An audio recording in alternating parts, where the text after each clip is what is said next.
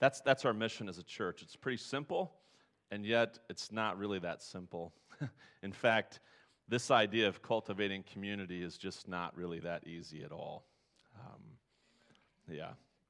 Last week we looked at worship, and we talked about worship being the believer's response of all that they are, mind, emotions, will, and body, to what God says and what God does. And so worship is something that flows out of God's work. It's our response to Him. It's our thanks and our praise to Him. And so, again, just to reiterate, our mission is making maturing followers whose lives are fixed on worshiping the Lord Jesus Christ. He is always the center. He's always the focal point of our lives. He sits on the throne of our hearts, and everything else bows down to Him. That would be our desire, is that you would celebrate the Lord Jesus Christ and that you would serve Him only. Our desire is that you would grow in the knowledge of God and that you would love one another. And our desire is that you would carry the gospel of the Lord Jesus Christ to your neighbors. And so part of our strategy is helping people move from attending church on Sunday mornings. There's a lot of people that just attend church on Sunday mornings. They maybe come and they hear a good sermon and they sing their hearts out to God, and then they go back to their homes, and that's just about the extent of maybe their worship. What I want to say to you this morning is that that's just the beginning. Sunday morning is kind of just maybe the beginning of it. But it's funny that a lot of churches focus all of their energy and their attention on Sunday morning, don't we? Why do we do that? Well, our desire is that you would move from Sunday mornings into some sort of smaller community of believers, some sort of small group, something where you can be sharpening one another, where you can encourage one another, and this idea of being a part of a transformative community. In our worship gatherings, they're grounded in the Lord Jesus Christ, and God supernaturally uses the preaching of His Word. He uses the worship, the singing to transform our hearts, to transform our affections. But in groups that are grounded in Jesus, God supernaturally uses the community really to mature us. And both of those things are important to God. Both must be important to the church as well. And so that's why we say, hey, we want to cultivate community at Crossroads. Just like we've said that the ministry of the Word of God and prayer should have equal importance in a believer's life, they should both be very important to the church. So do Sunday morning worship gatherings and the gathering of the congregation throughout the week. So is that clear, what I'm trying to say here? Now, I do think that there's a challenge. And I'll be honest, there are times when I think to myself, man, I wish I just had some time to myself. I mean, some of you think that, right? Maybe you're part of a small group, and it meets, and all of a sudden, small group or student ministry or whatever you want to call your group, wherever you find this sharpening of one another, you kind of go, man, it's a duty. Ever happen? I mean, come on, be honest. It does. There's seasons in church life, though, like summer, right? When groups don't gather, they don't meet together, or they meet less frequently. And what I find during those times, I find this growing disconnect and this feeling of loneliness. And inside of me, there's this growing need for human interaction. Now, some of you who just like to be by yourself might be saying, well, I like as much alone time as I can get, and I can really never get enough of alone time, right? There are some people in this room that I know, I'm not pointing fingers at anybody, that's where you're at. You're just like, man, I just want my alone time to myself, right? Sometimes, the reasons for that are like, man, the group dynamics can be challenging, right? I mean, think about student ministry, right, Amy? Is that not just the most challenging experience of your whole life? You got a bunch of teenagers that are in there, and they're all trying to figure out who they are, and then they're all like, well, I don't really like this person over here. I don't like this person over here. I really like myself, but I'm not sure about these other people. The group dynamics can be amazing. We just don't mix that well. I want to challenge you this morning. I want to challenge every one of you, because some of you some of us we still live in junior high, I think, in our minds and so in our hearts. Well, did I say that? Shoot, I didn't want to say that, but I just said it. And so we're just like, man, I just want to be by myself. You were created by God to be in community. God designed you that way. Dietrich Bonhoeffer says this. He says, one who wants fellowship without solitude, I'm going to give you a balance here for all those of you who like to be alone and some of those who like to be together all the time. One who wants fellowship without solitude plunges into the void of words and feelings, right? And the one who seeks solitude without fellowship perishes in the abyss of vanity, self-infatuation, and despair. Maybe I should just read it again, that was probably a lot to think about. One who wants fellowship without solitude plunges into the void of words and feelings. They're constantly getting who they are from someone else. We need those words to keep us going, right? The one who seeks solitude without fellowship perishes in the abyss of vanity, self-infatuation. I might call it something like this, and I've said it before, navel-gazing, right? We just gaze at ourselves sometimes, and despair. Why? Because God created us for community. That was God's design. God's design is for us to be in community, to love and to be loved, to know and to be known. It's part of what it means to be made in the image of God, within the Godhead alone. Why is there the Father, the Son, and the Holy Spirit? Because God is in community with himself. The triunity of God is evident in the opening 2 verses of the Bible, of Genesis. We see God creating, and what else do we see in Genesis chapter 1 and verse 1? We see the Spirit of God hovering over the waters. And then, of course, we open up the book of John to John chapter 1, verses 1 through 4. And we find out that the Word was also there in the beginning. And the Word was God, and the Word was with God. He was with God in the beginning. And who is the Word? Jesus is there, creating with God the Father and the Holy Spirit in the beginning. The triunity of God is a picture of life. It's a picture of community. It's a picture of relationship. It's a picture of joy, love. What it means to be a person is found in God. God has always existed in community because that's who he is. And God created you with that same desire, whether you know it or not. We see it in the garden. When God created man, he saw that it was not good for him to be alone, and so he creates Eve. And he brings Eve to Adam. Why did God bring Eve to Adam? To love one another, to complement one another. I will bring a helper suitable for him so that he can work the garden, so that they can work the garden together. Be fruitful and multiply was part of the mandate that God gave, this design to be together. He said it's not good. The one thing that he says in creation, in all the creation account, everything's good. But then it's not good. It's not good for man to be alone. You see, we were created and we were made to connect with God, and we were made to connect with one another. Maybe the whole of humanity is like this box of Legos. How many of you guys had Legos growing up? Right? And no, this is not a marriage illustration, so don't be thinking about... We just did our marriage retreat this weekend, and the guy used an illustration that was... We're not going to be talking about that today. It had to do with marriage. Yeah, so this is my box of Legos. A lot of these Legos come from when I was a kid. This represents sets and sets of Legos, right? You guys have Legos? Does everybody have Legos growing up? Pretty much, right? Pretty cool. Andrew and I, we built a lot of cool stuff together with these Legos. This writer of this book uses this illustration. He says the whole human race is like Legos. In fact, he says that the church is like Legos.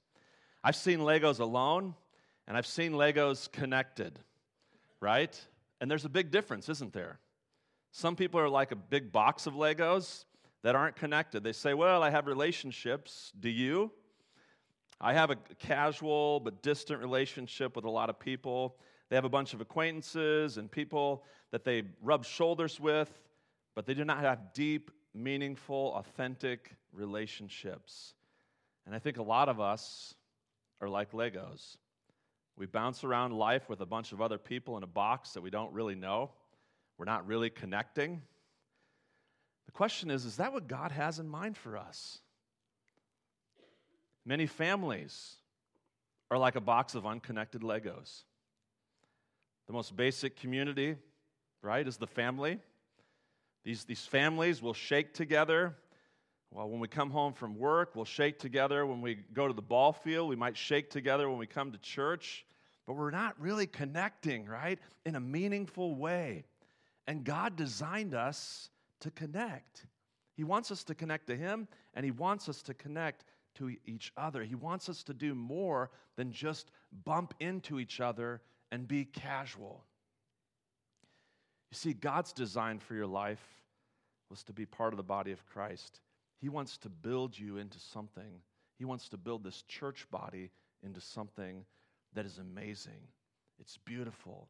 It's magnificent, right? For the display of His splendor and His design. It's much like this picture here that I want to put on the screen. Check that out.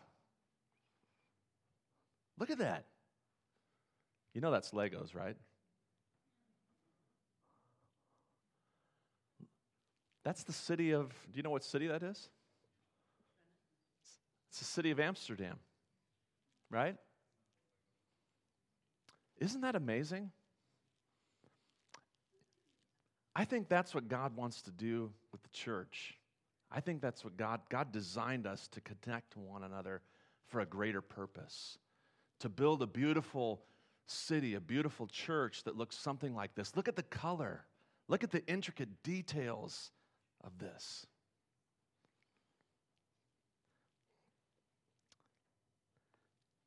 The writer of the Lego Principle said this: if we can connect to God and to one another, we can pretty much shape the world together. That's what I want to talk about this morning. So how do we do that? How do we live in Christian community that is transformative, that takes this box of Legos, this disconnected box of just, you can't tell what it is, there's no definition of it, to that? How does that happen? How do we cultivate that as a church? You see, that kind of community, there's a sense where there's maybe a part of that that's offered by the world. Like, you can find community in the world. Just drive down Main Street on Friday or Saturday night here.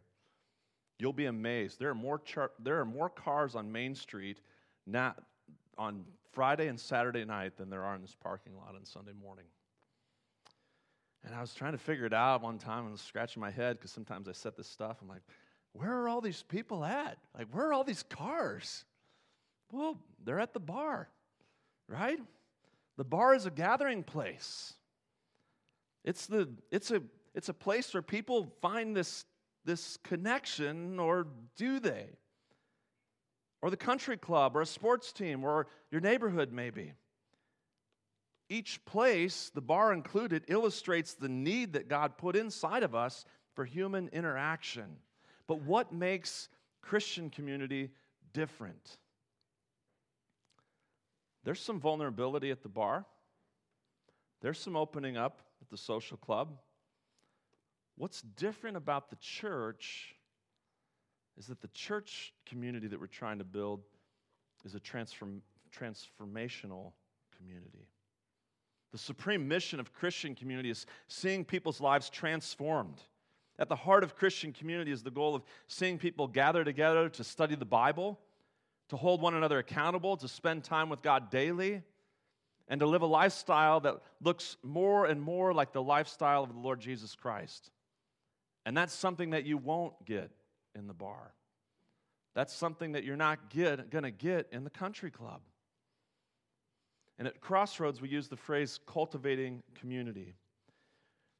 Now, I would tell you to turn in your Bibles this morning to a passage of Scripture, but this is just one of those subjects that you just I can't really tell you where to turn because it's everywhere in the New Testament. And so you're just going to have to follow along on the screen this morning. I am looking forward, by the way, to getting into the book of Luke after Easter. But for now, we're going to be just looking at a lot of concepts and ideas. And so what do we mean by cultivating community, and why is it so important? This morning, I want to give you 5 characteristics from God's Word that best describe transformative community. And then I want to share with you at the end a dream that I might have. And so the first thing is this. The first marker, if you will, of transformative community is instruction from God's Word. The scripture there says, let the word of Christ dwell in you richly as you what? As you teach and admonish one another with all wisdom, and as you sing psalms, hymns, and spiritual songs with gratitude in your hearts to God. You see, God's word must form the foundation of Christian community. You believe that, right? Okay. This is the instruction booklet, if you will, to create that Lego creation. Fair enough. Everybody got an instruction kit, and when you lost that, boy, you had to just make your mind had to create whatever it could create, right? Well, don't lose your Bible because this is the instruction booklet. We don't want to go off topic. We don't want to go somewhere else to try to figure out and create whatever we're trying to create here. God's Word gives us the instruction for building transformation. Without the standard of God's Word, our community will look more like a bar, or it will look more like a social club. Notice what Paul says, though, after he says, you teach, and he says, admonish one another, right? Admonish. What does that mean? You see, admonishing one another, it goes beyond teaching. Admonishment is aimed at more than instruction. It stresses doing what the teaching instructs.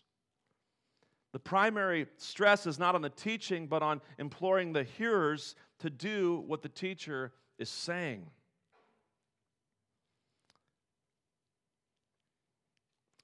In this way, admonishment pleads in earnest for the hearer to obey, right, to follow.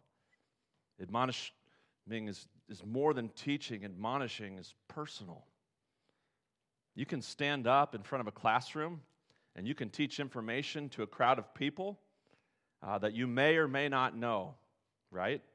But to admonish one another assumes that there is a personal connection with that person. You teach and you admonish one another with all wisdom. Paul was connected to these believers in Jesus Christ. Admonition requires endurance. It requires emotion. Admonition would say this. It would say, you know what? I can see the path that you're heading down. And I can tell you this, that it doesn't end well, right? Let me show you a better way. A lot of times admonition comes with a lot of tears. I mean, think about Paul. Sometimes he writes in his scripture, he writes, hey, I'm pleading with you with tears. Don't go that way. That way is not good for you. I've been down that path before. When we admonish one another, I think the result is worship. Look at that. Teach and admonish one another with all wisdom as you sing psalms, hymns, and spiritual songs with gratitude in your hearts to God. Admonition is aimed at worship. The end goal of transformational community is the worship of God. And worship flows from obedience to God. This morning, I'm admonishing you. Get involved in cultivating community. Be a part of transformational community. Now, teaching and admonishing are most effective when the second mark of transformational community is present. It's the idea of genuine love for each other. Jesus taught this to his disciples, didn't he? He says, a new command I give you, love one another. As I have loved you, so you must love one another. By this, all men will know that you are my disciples if you love one another. As I was preaching and preparing this week, I ran across an article by a young professor at Moody Bible Institute named Paul Maxwell. The title of his article was Older Men, Younger Men Need You. He identified 5 things that young men need from older men: stories, prayer, self-security, vulnerability. But the first thing on his list was love. He writes this, he says, young men are often asking of older men, do you care about me? Do you really care? You see, we can watch YouTube videos for advice, for wisdom, inspiration for life's complexities. With Christian blogs today, we can access answers to most every life question without even picking up the phone. We should still ask you, but we don't need older men, mainly because they're smarter. He says, young men need steady love, a love that shadows the love of a father. You know, that's the one thing that our information world can't manufacture, is human connection, human relationship, love. You could be the smartest person in this room and be the loneliest person. When I get on my knees and I pray for this church, you know what my greatest prayer for Crossroads is? That we would become a community of believers that love one another deeply. That we would, just as Jesus says, I've loved you with this sacrificial love, that we too would love one another to the point of sacrifice.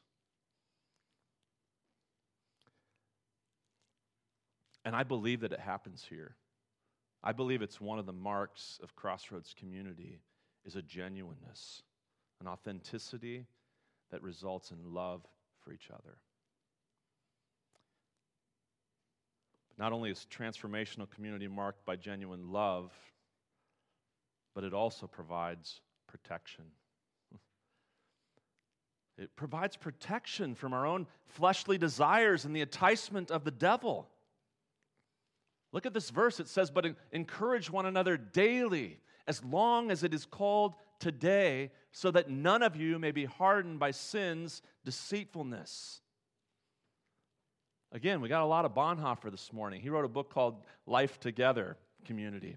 He says this. He says, sin demands to have a man by himself. It withdraws him from community. The more isolated a person is, the more destructive will be the power of sin over him. Maybe we should just start with the last half of that sentence there. That you may not be hardened by sin's deceitfulness.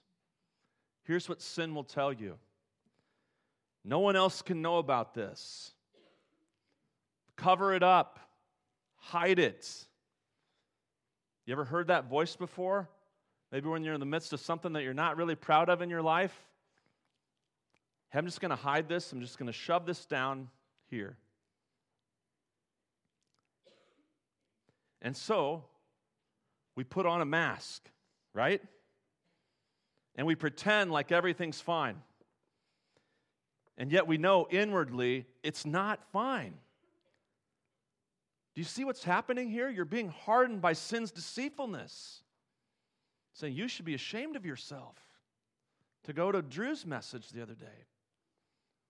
And it can harden our hearts, and we can fix this mask so tightly. We can work so hard to color it so that it's just right. Everybody sees us and they think everything's fine when it's not. Outwardly, we look beautiful. Inwardly, we're wasting away.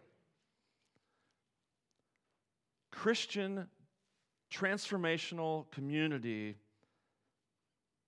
provides protection from our own fleshly desires and the enticement of the devil.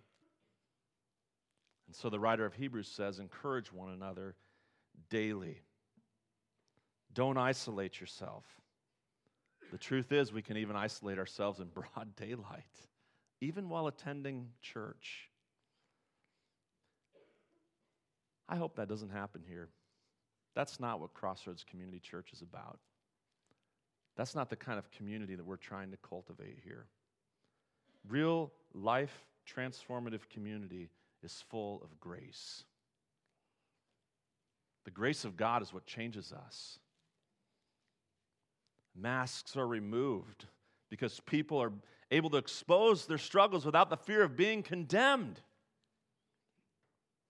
Because there's a genuine love and concern for one another. Now, a community of grace does not mean that truth is absent. Right?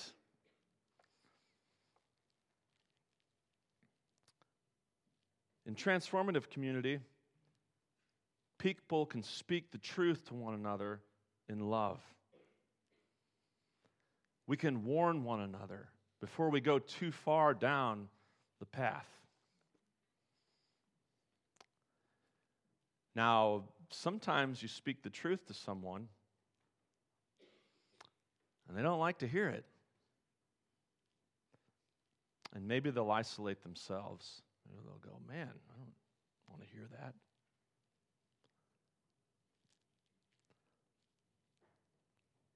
And yet, we should continue to speak the truth because some hear it and some are transformed. I think this idea of daily here is so important. Sunday morning is just simply not enough. It's too easy for you to put a mask on and hide here.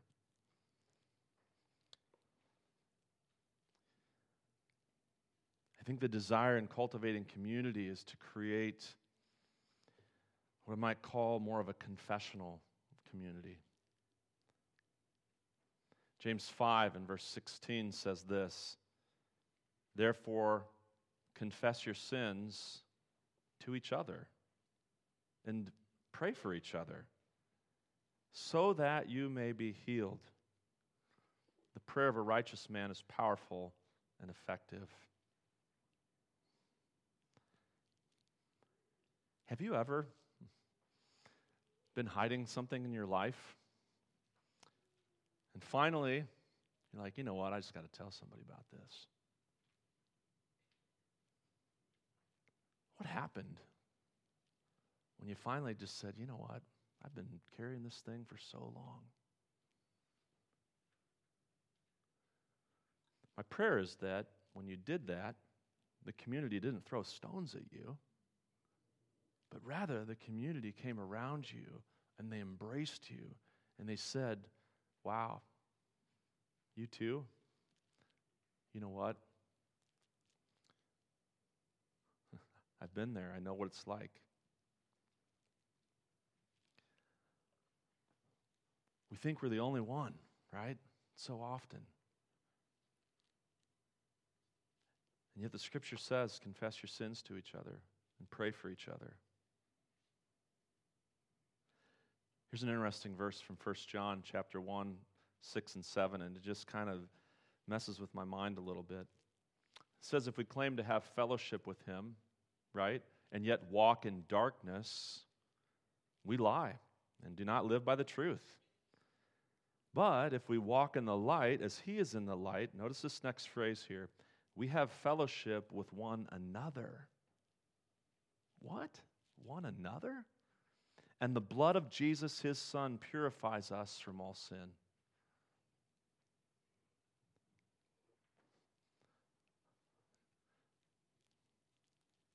Now, of course, God's the only one that forgives sin.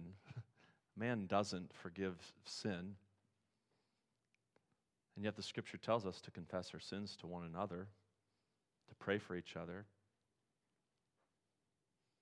And then when we do that, we have this fellowship. We're walking in light, and we have fellowship with one another. And the blood of Christ purifies us from all sin.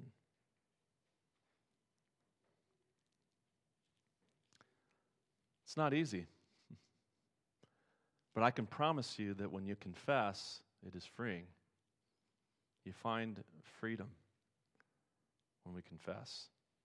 Man, it feels good to take the mask off and to not try to continue to keep this thing well manicured.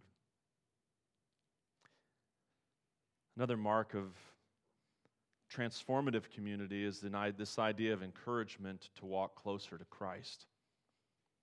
Hebrews 10 says, "And let us consider how we may spur one another on towards love and good deeds, and let us not give up meeting together, as some are in the habit of doing, but let us encourage one another, and all the more as you see the day approaching." I spent an entire Sunday last fall unpacking this verse, so I'm not going to spend much time on it this morning, but I do think that that word there, to spur one another on, is important. And again, when I talked about it last fall, it's this idea of irritating and exasperating one another pretty much. Sounds like a pretty negative word, but actually it's not. To spur one another on is to say, golly, what are you doing? Come on, let's go. Let's do this together, right? To pull one another along. Sometimes you just gotta get that person that just wants to live in isolation, and you just gotta pull them into community. You just gotta keep nagging them into community. You just gotta keep saying, I want you to come, I want you to come, I want you to come. It's going to be good for you. It's going to be good for you. I know you don't think it will be, but I promise you it'll be good for you. That is spurring one another on. Sometimes we have to do that. We got to stop being nice all the time. Stop being so conflict avoidant all the time, says the pastor to himself. It's funny coming from me. Yeah. I know. I'm listening to this and I'm going, man, Lord, I need to start irritating some people. It's time to call some people out. Spurring them on for a purpose, towards love, towards good deeds. Sometimes that means we have to speak the truth. The last mark of community that I want to talk about this morning, this transformative community, is support, right? Through the ups and downs of life. Romans 12:15 says, "Rejoice with those who rejoice and mourn with those who mourn." I know in our own community, in our own small group, we've seen some very happy situations turn into sad ones. We've seen sad situations turn into situations of joy. Have you seen that? Been a part of that? God doesn't waste hurt in our lives. He uses those things, those of you who have been there, to comfort others in times of sorrow. So you may say to yourself sometimes, well, I don't really need community because I've got it all figured out now. Well, you know what? That person may need you in community because they don't have it all figured out. They may need you to speak into their lives. And if you're saying that, you might need to be admonished. Right. And there may be some admonishment there. Well said, Al. There's such support that comes through Christian community. Maybe it's the wayward child coming home to the announcement of a child's salvation. We can rejoice together. We can mourn together. We support through serving one another. Galatians 5 and verse 13 says, "You, my brothers, were called to be free." Right? Now listen to this. "But do not use your freedom to indulge the sinful nature." Don't waste your freedom on yourself. Rather, serve one another in love. You know what encourages a pastor the most, encourages a pastor's heart the most? I'm encouraged when I see so many of you getting in the trenches with someone else, when you're living out this value of being responsible to my neighbor. There's almost nothing that brings a pastor's heart more joy when you see a congregation that is carrying one another's burdens. Now, why would that be true? Well, then I don't have to carry all of them, right? Then I don't get all the phone calls, well, we need to do this and that. I don't get a lot of those phone calls And I think it's because this church ministers to each other. You see, we could use all of our time and all of our money on ourselves, right? Indulging in the sinful nature. But you're not. Your eyes are open to see the needs of others. Your hands are ready to serve one another. You know what? I want to commend, and she left. Where is she? I want to commend Amy on the way that she is modeling this verse to the younger generation in our church. She models this verse to the younger generation. She is painting a picture for you young people of what it means to serve other people and to be selfless. That's why we do missions. Now, I see it in a lot of other ways, but I don't really want to steal anybody's blessing.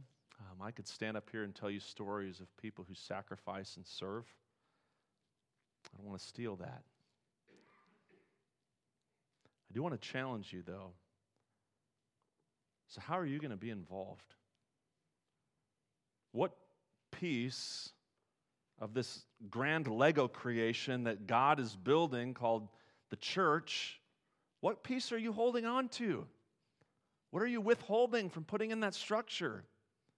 Are you just one of those people that's just kind of rattling around in the box? I want to encourage you to step from celebrating Jesus on Sunday morning into cultivating community during the week. Well, there's a lot of ways that we can do that. Men's ministry meets on Monday nights. We've got a women's Bible study right now that's meeting on Wednesday, and we have one last women's meeting Monday night. We've got community groups that are meeting throughout the week. We have Crossroads Student Ministry. We just finished a marriage retreat where we were sharpening one another, maybe, or we were just beating each other. Tell you what, I've never been beaten so much in my life. We played this game. You guys missed out if you weren't there. We played this game with this. Have you ever been in a Zorb ball? It's like this thing where you get into and then your cushion's all around you, and you do something as dumb as playing like tackle the man with the pool noodle on a gym floor. And man, it was violent. There's video out there that you could see the violence. Man, I got smacked down on the floor a bunch of times. I don't know what it was about Curtis and why you had it out for me. Or Joel, or Russ, or Dave maybe got me a time or two. It was brutal. I would encourage you to come to the marriage retreat next year. We will beat all the frustration out of your marriage. No, but, I mean, come on. The church is gathered there, and we're just laughing together. We're enjoying one another. We're getting real with each other. We're talking about some of the struggles that we have in our relationships. Maybe VBS, get involved in carrying the gospel into this community this summer, or a mission trip, or we have family camp coming up at the end of July. All of these are entry points into cultivating the 5 marks of community that we're talking about this morning. You know what the greatest challenge is that I have as a pastor as I preach this message? Is that I can't make any of these things happen. I can't do any of these things. You can't program these things. You can't do it. It's like, man, can I build a program for support through the ups and downs of life? Can I build an encouragement to walk closer? You can't do it. It's something that you just enter into, and it happens to you. Now, can I end this morning? I want to just share a dream with you. This is kind of a pie-in-the-sky dream that I have, and hopefully it will challenge the older generation in this church. We know the scripture that says in Proverbs 27:17, right?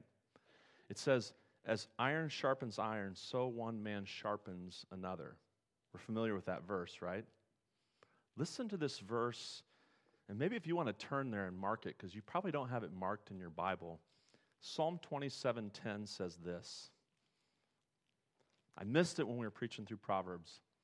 It says, do not forsake your friend, right? And listen to this, and the friend of your father. Okay? And do not go to your brother's house when disaster strikes you. Now, there's a reason for that. Better a neighbor nearby than a brother far away. This is Proverbs 27:10. Did I say Psalms? Sorry, Psalm 27 is like, the Lord's my light and my salvation, or something at the beginning of that. Yeah, let me start over in Proverbs 27:10. Listen to this. This is profound. Do not forsake your friend and the friend of your father. There's 2 generations in this verse. And do not go to your brother's house when disaster strikes you.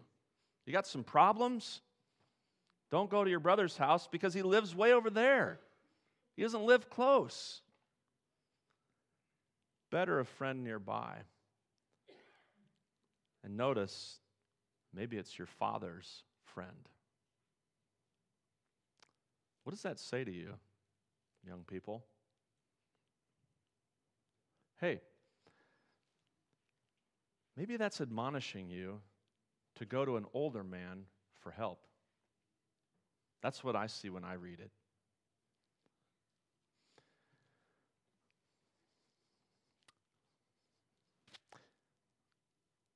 Psalm 71, verse 17 and 18. David writes this. He says, and this is the way that Ken signs off his emails. He says, since my youth, O God, you have taught me, and to this day I declare your marvelous deeds. Even when I am old and gray, do not forsake me, O God. Listen, until I declare your power to the next generation, your might to all who are to come. To maybe the more seasoned saints in the congregation, I would say this. Don't think that you have graduated from community or that you have graduated from being involved in the younger generation. Remember what that man wrote at Moody. He said that we need to see love. I need to know what love looks like from a father.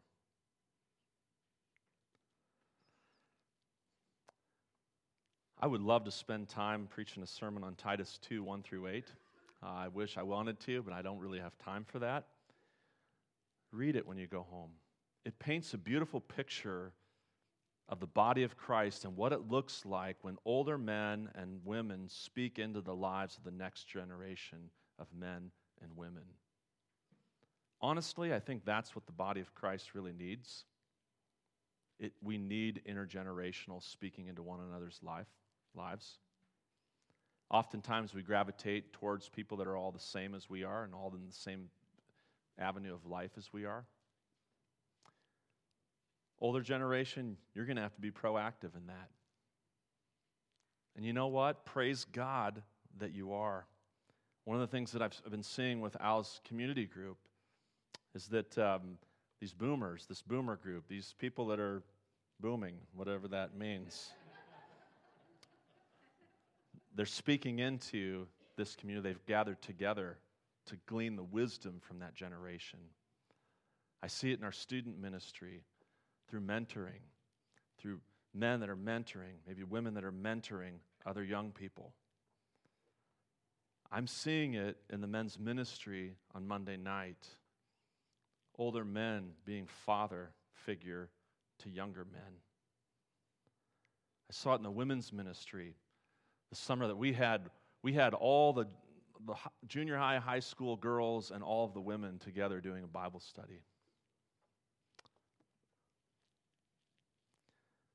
That's the kind of community that we want to create. That's the kind of community that we want to cultivate here at Crossroads Community Church. And I pray that you want to be a part of that. So, how will you be involved? Let's pray.